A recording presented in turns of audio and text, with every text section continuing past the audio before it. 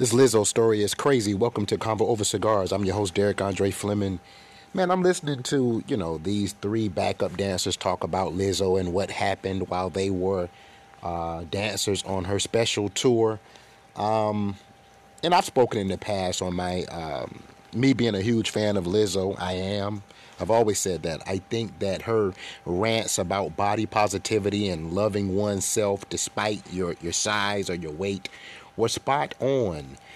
But these recent allegations against the 35-year-old four-time Grammy-winning singer are quite disturbing. Like I said, I've always been a huge Lizzo fan, so this is a little bit surprising, some of the things that I'm hearing, and we'll talk about it. The About Damn Time singer has been accused of creating a hostile work environment and sexual harassment by three of her former backup dancers. The lawsuit filed by the dancers also alleged misconduct by her production company, Big Girl Big Touring Incorporated, and her dance team captain, a woman by the name of Shirlene Quigley. Among the claims included in the suit is that Lizzo pressured dancers into unwanted sexual situations, put dancers through grueling and impromptu, dance rehearsals, and made extremely insensitive comments about a dancer's weight gain. Now, Lizzo pushed back against these allegations, claiming that they are as unbelievable as they sound and too outrageous not to be addressed. She has also hired Hollywood lawyer Marty Singer. This is an attorney who previously worked with Jonah Hill, Kim Kardashian, and Chris Brown.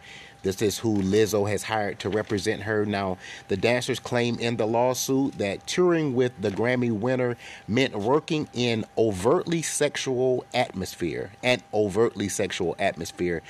subjected them to harassment. While working on Lizzo's tour, these dancers were exposed to outings where nudity and sexuality were a focal point. This was according to a copy of the lawsuit obtained by NBC News.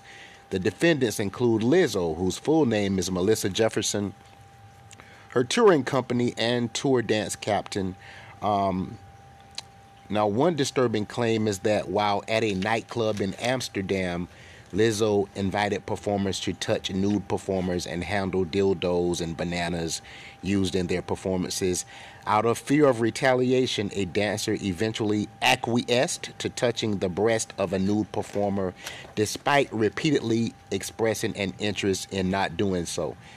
I believe the allegations against Lizzo. I do. To just be honest, that's my first gut reaction. This is all true.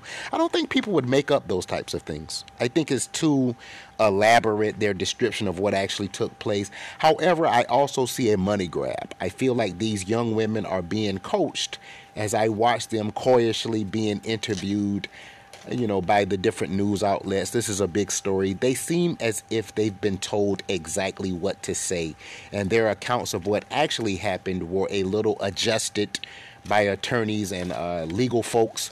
I believe that Lizzo actually did these things. I do. But I think they also knew what they signed up for and actually enjoyed reaping the rewards of being on tour with Lizzo. However, after they were fired, all of these people, these three dancers, were all fired. Now they want to spill the beans. It's like when you sign up for something and you know some of the things that are going on are a little bit crazy and unorthodox, but you're on tour with Lizzo. You're making money, you're dancing, you're getting to travel for basically free. You're getting free meals. So they enjoyed it until they got fired. And then once they got fired, they're like, we're just going to tell how bad of a person she actually really is. So I'm calling BS on a lot of this Lizzo shame, a lot of this, coming against the Grammy Award-winning singer. I've always supported Lizzo. I think her stance against fat shaming and body positivity has been a remarkable one. So I'm calling BS on these dancers basically suing her. I believe it. I believe a lot of what happened. And it is a little bit shocking that she would do some of these things, that it makes her sound like she's an over-sexualized person who enjoys kind of like perverted sexual things, especially on her tours. But I think these people kind of knew what was going on. And I'm seeing, it puts me in the mind frame of the R. Kelly thing all over again.